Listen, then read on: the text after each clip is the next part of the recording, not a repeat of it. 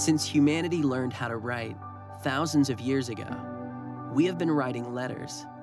We write for thousands of reasons: to encourage, to share, to tell stories, and let others know that we care.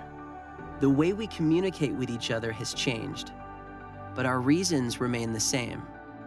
Almost 2,000 years ago, the Apostle Paul sat down and wrote a letter. And then he wrote another, and another, and another. Paul's letters changed the world. They still do. And God is still speaking to us through each and every one of these letters.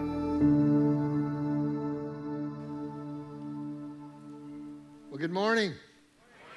Welcome those of you who are joining us off-site campus, Chapel Warehouse, online, wherever you happen to be. We're glad that you're along with us today. I see smatterings of orange, a little bit of red, little Georgia in the house. Yeah, the question of the day is, will it be Alabama or Ohio State? We'll find out soon. I just want you to know I'm proud. I'm a Clemson fan. Now, some of you, well, yeah, come on. Let me tell you what the problem is. A lot of you say, no, you're a Gamecock fan. Yes, I am, but I'm a mature man. And let me tell you what the definition of maturity is. It's being able to hold two competing thoughts in your mind and not get freaked out about it. Immature people, listen to me, I'm preaching already. Immature people love one and hate the other. Mature people love one and like the other. And so, there you go. That was good. So let me ask you a question. How many of you have never played hide and go seek? Anybody ever played? Yeah, that's a game we all play. We all do. Had the kids over for Thanksgiving. It was great Thanksgiving. We actually had 2 of our families, 8 of our grandkids were gone for Thanksgiving, so we only had 24 people. It felt like nobody was there. It felt like it's an empty house, Deb. What are we going to do? Literally 24 people. And so sometime during the day, they do what they always do. They play hide and go seek, and it was kind of a rainy day outside, so everybody's inside. You can imagine what that's like, and you hear these little feet running everywhere, and then one of them's lost. Hey, we can't find that one, we can't find that one. Now, when the game is over, everybody's found except for 1 or 2. What is the catchphrase that frees everybody? Ollie, ollie, oxen free. How many of you know what that, how many of you ever said that? You know what that is, okay. How many of you have no clue? Is he speaking in tongues, Margaret? What's going on up there? Huh? That's come in wherever you are. Ollie, ollie, oxen free. And what ollie, ollie, oxen free says, that it indicates that players who are hiding can come out in the open without losing the game. So, I want to declare ollie, ollie, oxen free on the Year in the Word, okay? Now, the Year in the Word. Remember, we started 1 year ago. We said, we're going to study the Word the whole year. We're going to read it together. We're going to read all the way through the Bible. We're going to do a reading. We put it on the Seacoast app. If you don't have the Seacoast app, you need to have the Seacoast app. And every day we're going to read, and then on the weekend we're going to preach from whatever it is that we did. It's been a great year. And some of you did it. You started strong. You have gone through. You've read the entire Bible. Some of you do it all the time. Some of you, it's the first time in your life. Hidden nuggets have come out, and it's awesome. And I want to give you a spiritual high five wherever you are. It's my wife, most consistent person I've ever met in my life. Says she's going to do something, she's going to do it. Others of us started strong. It's January. Yay, let's do this. What a great idea. Until Leviticus buried us. We said, I surrender. And now you won't even look a pastor in the eye. It's like this. Hey, how you doing? Don't ask me about Year in the Word. Don't ask. Ollie, ollie, oxen free. You can come out of hiding. Okay. Here's what I want to do. Let's finish strong together. Okay. We got one month, the month of December.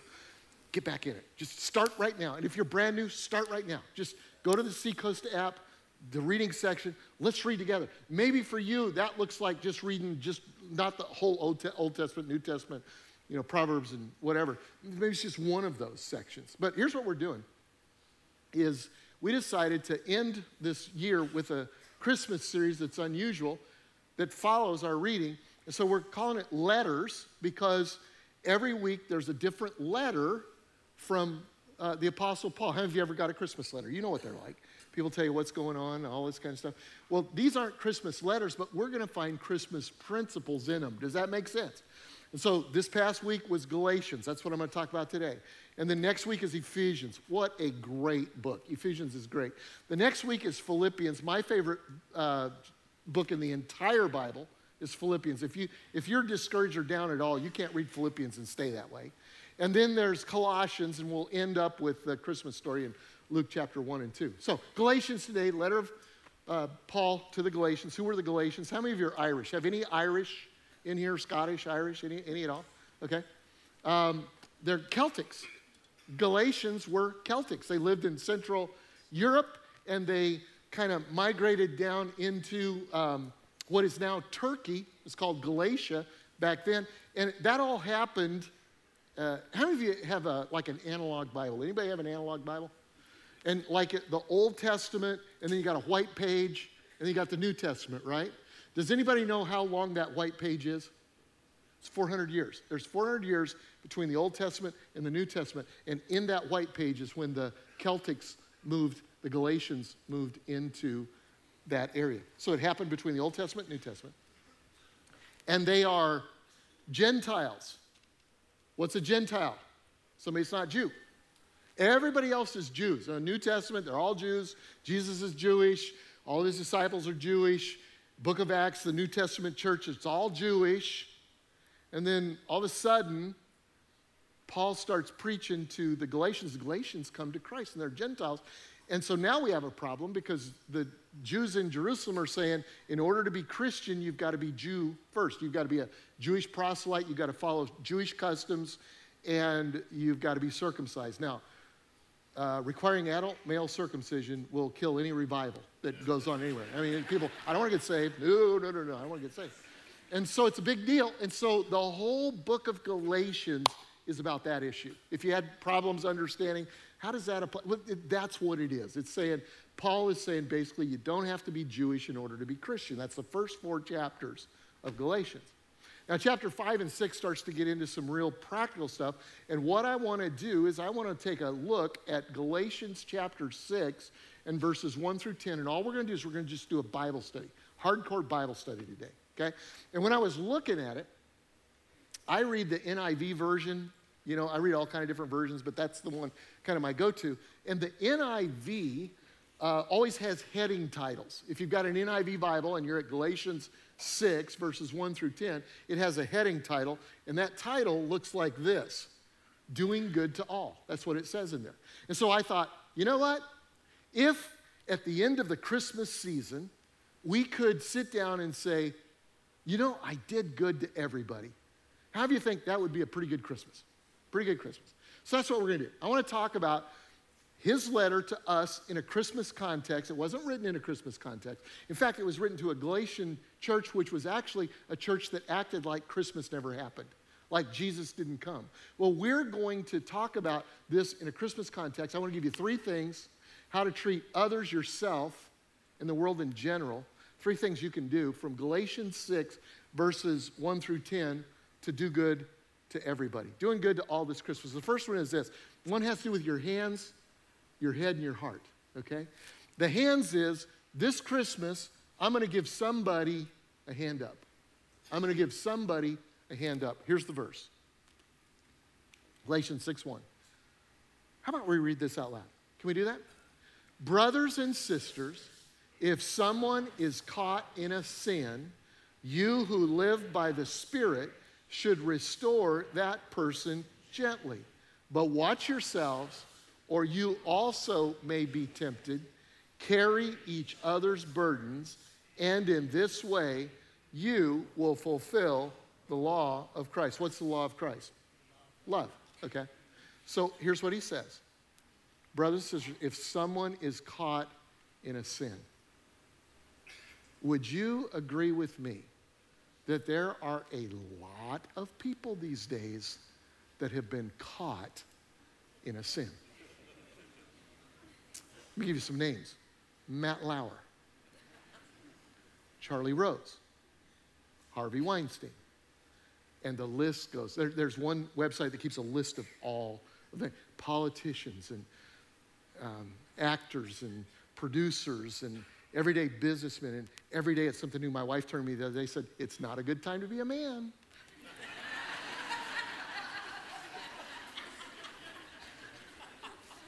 And by the way, do you have any stories you need to tell me? There's a lot of people who are caught in sin. Isn't it amazing how a book written 2,000 years ago applies to today, practical to today? Now, let me tell you what I think about this whole thing. I think it's awesome. I think it is a good thing. Let me tell you why. Because righteousness is being exalted. Righteousness is being exalted, even if it's not by the church. Watch this. Whoa. And this. Here we go. Proverbs 14:34 says, righteousness does what? It exalts a nation, but sin is a reproach to any people. In other words, hopefully as a result of all of this, women will feel like it's safe in the marketplace. Would you agree with that? And it's been a long time coming, and it's a good thing. When righteousness is exalted, when righteousness exalts, it exalts a nation. Or look at this. Godliness makes a nation great. You want to make America great again? It's godliness. Right there it is. Godliness. Because when people are godly, they make the right choices, they do the right things at the right times. Godliness exalts a nation. Sin is a disgrace to any people. So I would say this is a good thing. We are living in a great time in history. Let righteousness have its work. Now, what's interesting about the scripture that we're studying today is that it says if a brother is caught in sin, which we're seeing that all over the place, it doesn't say make fun of him, rejoice in that. No, it says give him a hand up. It says, you who are spiritual need to restore, with a sense of humility, restore those who are caught in sin. Paul says, by the way, the best thing you could do this Christmas might be to give a hand up to somebody who's caught in sin. There's a question that's been asked to me three times. One of them happened on Saturday night, this question, or a Friday night at our big gathering here with the oyster roast. But somebody asked me recently, said, what's the best thing going on in the kingdom? What's the best thing that you've been a part of in the last 5 years? And I get to be a part of a lot of really cool stuff. So I thought about that. And yet there's a lot of good choices. I mean, one of the best things I've been a part of is to watch the transition to next generation leadership, to oversee that here at Seacoast. I listen to the teachers, the next gen guys, and they're just awesome. 3 weeks ago, there was a worship thing where we had like 4 or 5 worship people that gave 5-minute messages. Remember that? That was a lot of fun if you were here. And I looked up on the stage and I said, that one was a teenager in this church. That one grew up in this church. That, and on, and just to see them lifted up, that's been a joy to me. But that's not the best thing. In the last 5 years, I've been able to oversee and see 500 brand new life-giving churches planted in the last 5 years. That's amazing. Let me give you some of the statistics on that. It blows my mind.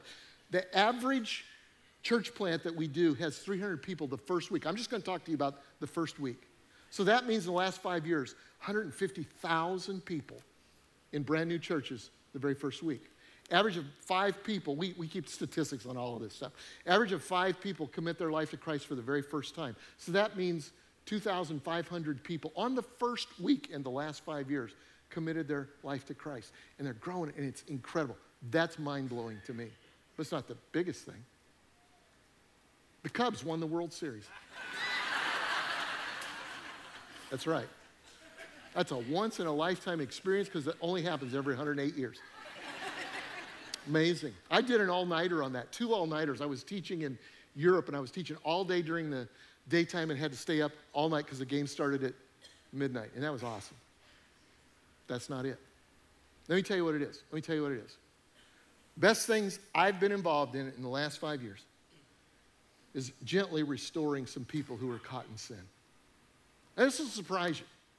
But I'm just being gut level honest. You say, well, you're matching it with the message. No, I am telling you, this has been the best thing I've been involved with. People who are caught in sin, who are cast kind of into the kind of spare parts pile, and they'll never really be able to do what God created them to do, and then to be a part of gently restoring them and seeing God do great things in their lives. Some of them are very high profile. If I mention their names, you might know who they are. Some of them are known to very, very few. Darren Patrick's one of them. You know, the teacher that's part of our team now, and together with the elders in his church in St. Louis, myself and a couple, 3 other guys, we were able to, over the last year, see him restored to, I think, the best years of ministry of his life. There was one guy, was very, very high profile guy, blew up. And a lot of us that kind of knew him close and knew him from a distance, we knew it was just a matter of time. I mean, I don't talk about it a lot, but there's some guys out there that I go, there's a train wreck waiting to happen. You know, I hate to see it, and they get all, you know, whatever. It's just, it's sad. And people, you know, follow. And I think sometimes we follow Christian leaders like NASCAR.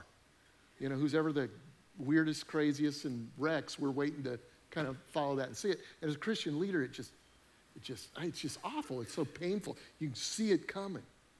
This guy, we saw it coming, a matter of time. And when he crashed, he hurt a lot of people. And I was actually pleased when justice came. I remember that. I remember talking to somebody else about it. Say, this is a good thing, because this guy's a model for a lot of young pastors, and he's a bad model. And we don't need that model. I hate it for him, but it's a really, really good thing. Now, somewhere in that process, I heard the Spirit of the Lord whisper to me and say, I want you to reach out to him because he needs a friend. Like, I don't want his name associated with mine. He's made such a mess. So I kind of put it off, but he just kept coming on. So finally I figured out how to get a hold of him. I texted him. We texted back and forth for a while, and then we met face-to-face for just him and I for about a 3-hour lunch, and then I flew out to where he was and spent some time with him and all this kind of stuff. And during the process, early on in the process, I texted him and I said, you know, someday I'm going to tell you why I believe God has called me into your life. He texted me back, because you need more drama? And I said, no, it's not. Well, it was very clear, because God wanted me to be a Barnabas in his life. What's a Barnabas? Is that what sticks to the bottom of your boat? No, that's a barnacle. A Barnabas was a guy who, when Paul the apostle, who wrote this letter to the Galatians, you remember what Paul was? Paul was Saul. He was a bad dude. He persecuted the church. Stephen in the New Testament, he killed him. He was a bad guy, and he gets at a low point, comes to Christ, and nobody believes him. You wouldn't believe him.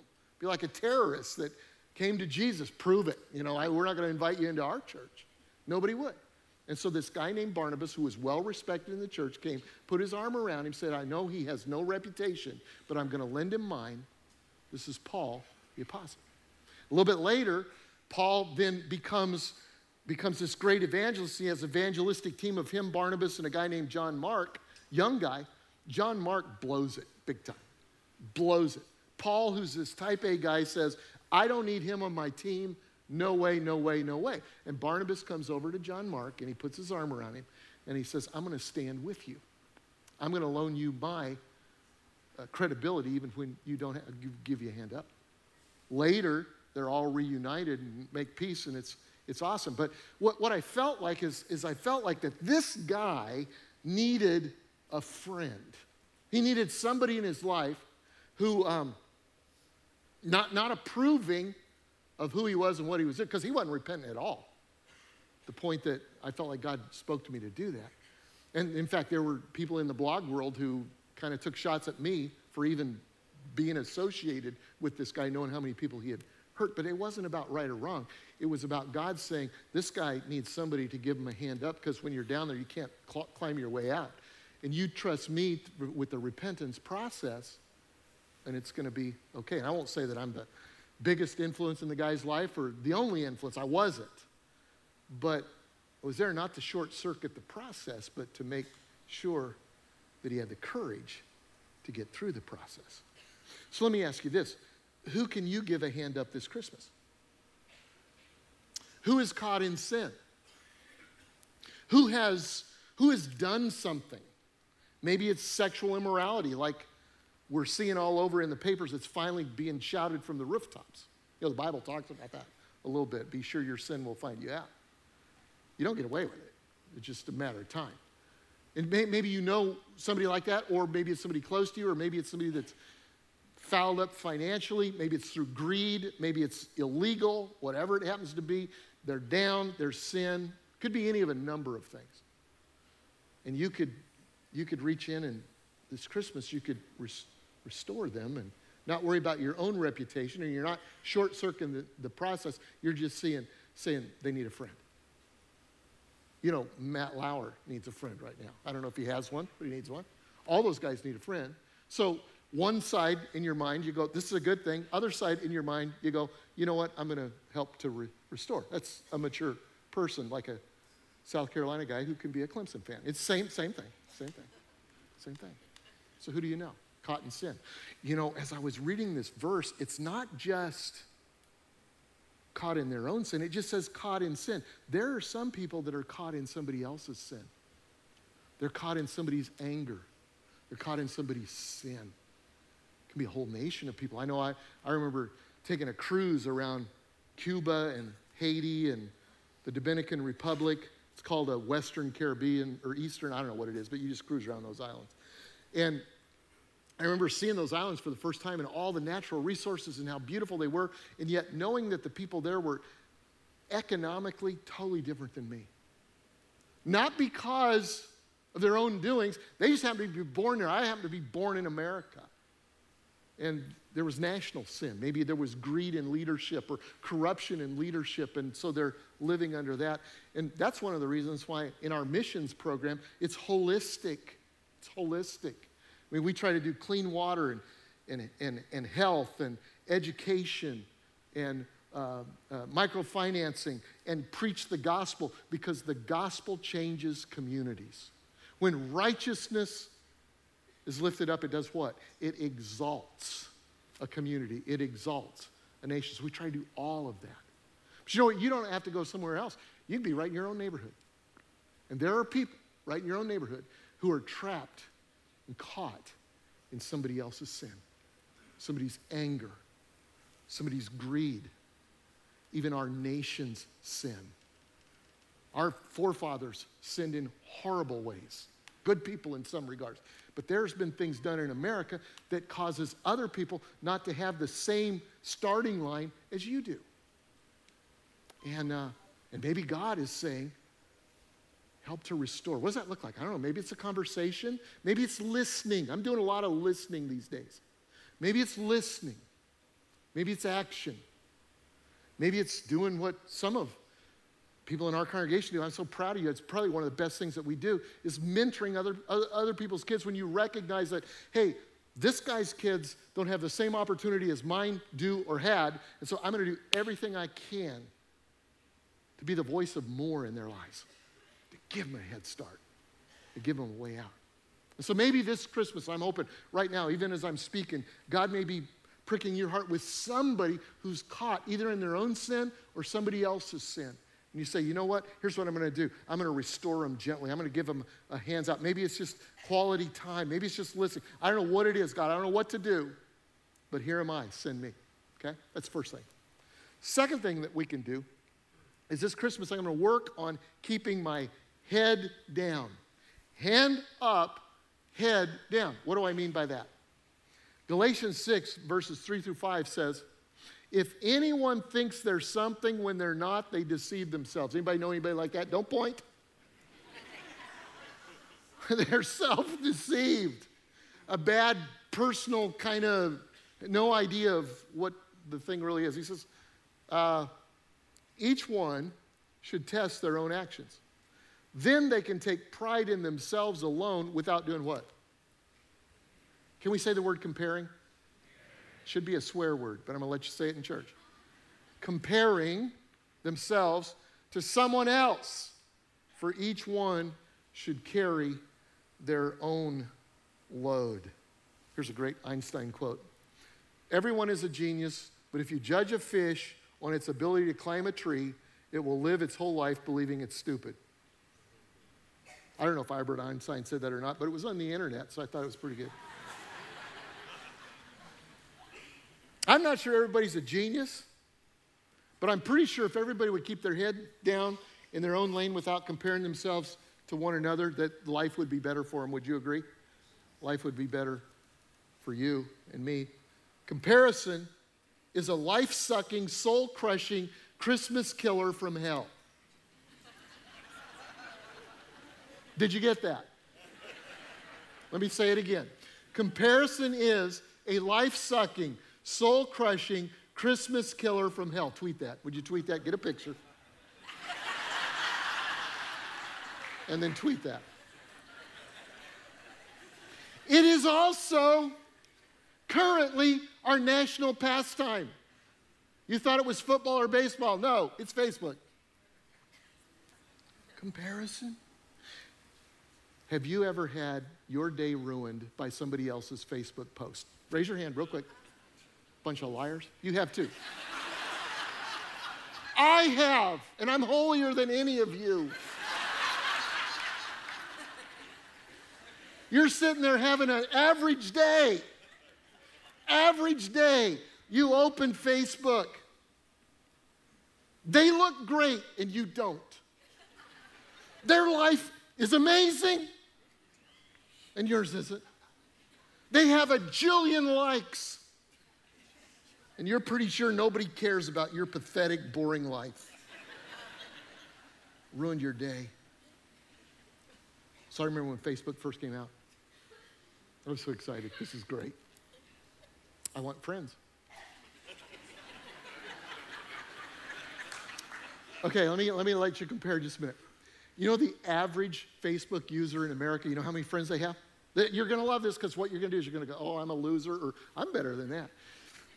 Because that's what we do. We benchmark on, all of us want to benchmark, we want to know where we are, and we benchmark on other people, right? Average is 388. So you're going, I got 450. I'm awesome. Or I got 100. Well, half of the people, 50%, have 200 or less. Half have 200 or more. Average 388. I was a rock star. Thousands of friends. That's what everybody wants.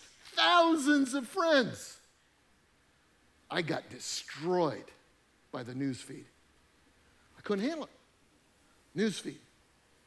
You know, out of the blue, the most negative person in the world could ding me with something.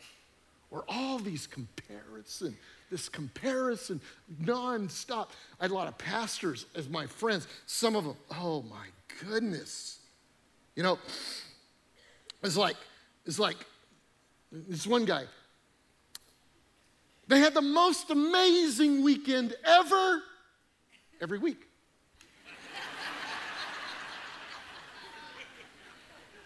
I don't. I'm a pretty positive person. But when I go home, like I'm preaching 4 times this weekend. Here, you say, why don't you preach more? Hey, you try this at my age. So I'm preaching 4 times this weekend. You should not adrenalize. Your body, if some of you are medical people, you know that your body is not made to adrenalize and then adrenalize some more and then adrenalize some more, then adrenalize. Because what happens if you do that over and over and over nonstop, you burn out your adrenaline stuff and it gets crazy. And I know a lot of pastors that are having crazy physical problems because of that. So on a Sunday afternoon, what do I do on a Sunday afternoon? Pastor, do you go home and read your word? No!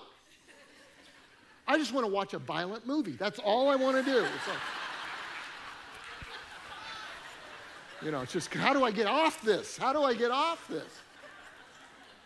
And so I'm home with this whole deal going on. Hey, let's open Facebook. I had the most amazing weekend ever again. And I'm like, I didn't feel like I preached all that well. I had, 2 cards talking about how loud the music was, 1 about how ridiculous my outfit was, and 3 about what's up with Walter's head. I don't know. It's none of your business. People actually put that on cards. If you had a nice round head like that, you wouldn't put hair on it either.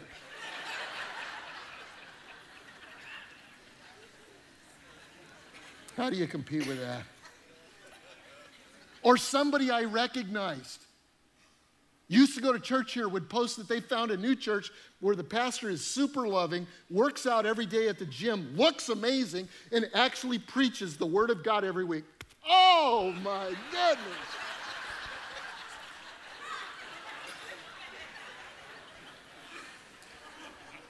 So I decided I didn't need these random intrusions on my self-esteem. So I dumped all my friends, all of them. Some of you were a part of that. Dumped them. Got a public page that doesn't have a news feed. So now all I do is post pictures of my grandkids and my pithy wisdom.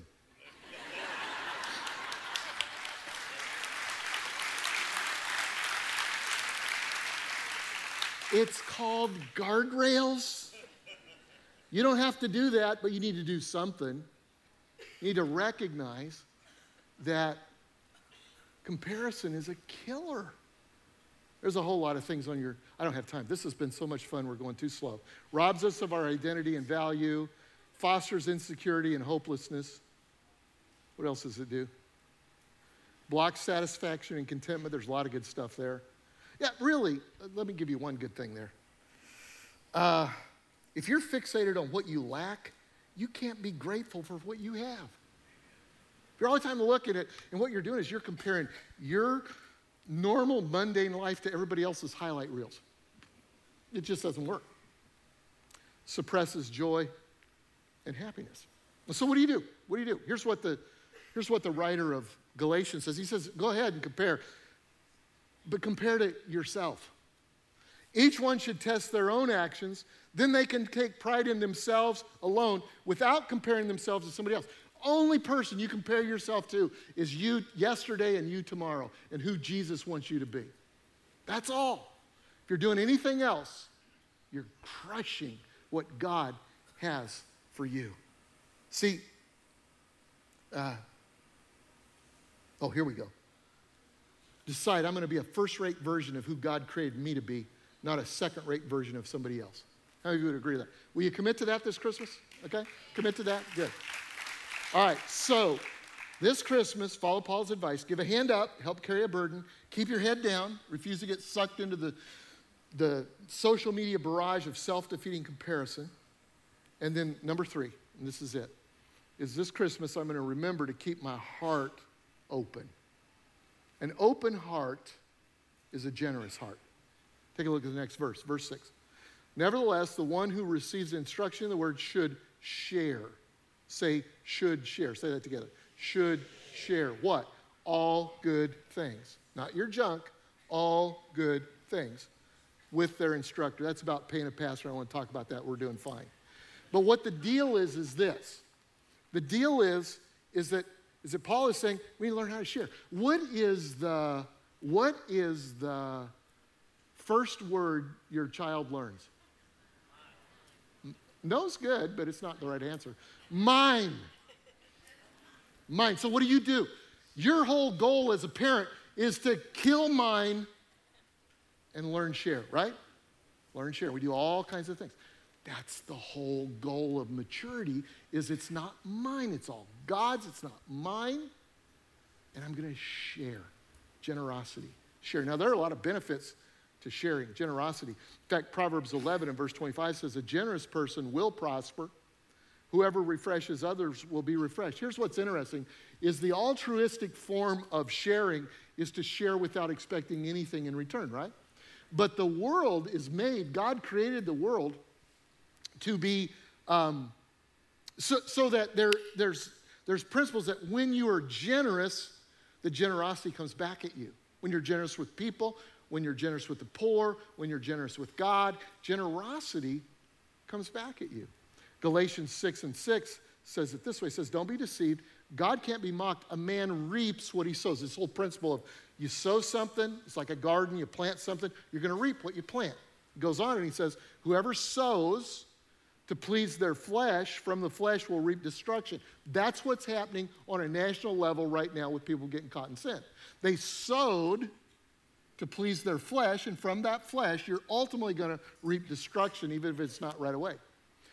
Then he says, whoever sows to please the Spirit, from the Spirit will reap what? Eternal life. Jesus talks about the same thing. Jesus says that we need to be rich toward God. That don't lay up for yourself, he says, riches that the moths will destroy, rust destroys, whatever. He says, invest in things that will outlast you, that have eternal reward. You know, that great Christmas present that you bought your child last year is probably 15 pieces of unrelated plastic right now. Would you agree? Moth destroyed it. I'm not saying don't buy that for your kids, but I'm saying think about what will last. Think about what will last. Think about what will last. And so be generous. There's a lot of benefits of generosity. We need to be generous to our family, we need to be generous to the poor, and we need to be rich toward God. In fact, anytime I read Jesus' teaching, I always think about the saying that you never see a hearse with a U-Haul, right? Because you can't take it with you. But what you can do is send it ahead of you by investing in eternity. All right, so be generous. Now, as I close, let me just give you an update and a challenge, okay? So let me talk, just to shift gears for just a minute. Let me talk about what's going on here at Long Point Road. If you came in, traffic's a mess, there's a building process going on. It's exciting. People are asking me all the time, where are we at? What's going on? And foundations have been poured. Monday, I think they pour the platform, which I'm so excited about.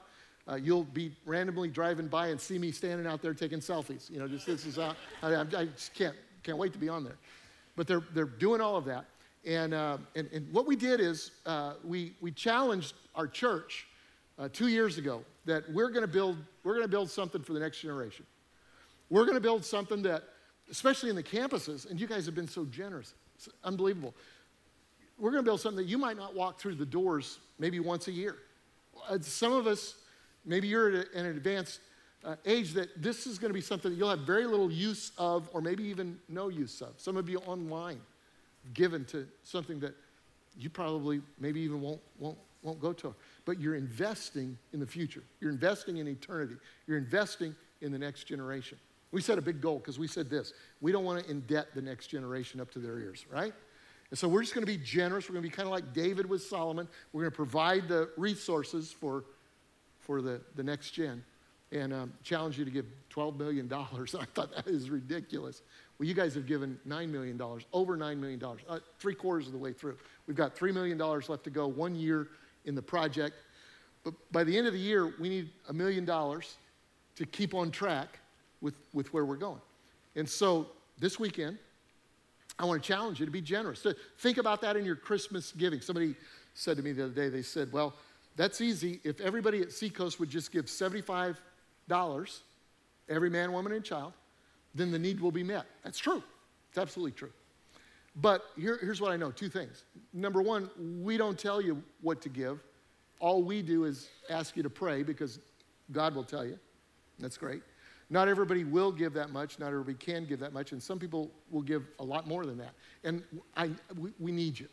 If God has blessed you, we need everybody to pray and be generous. And if God has blessed you in significant ways, we need your help. That's just all I know how to say it.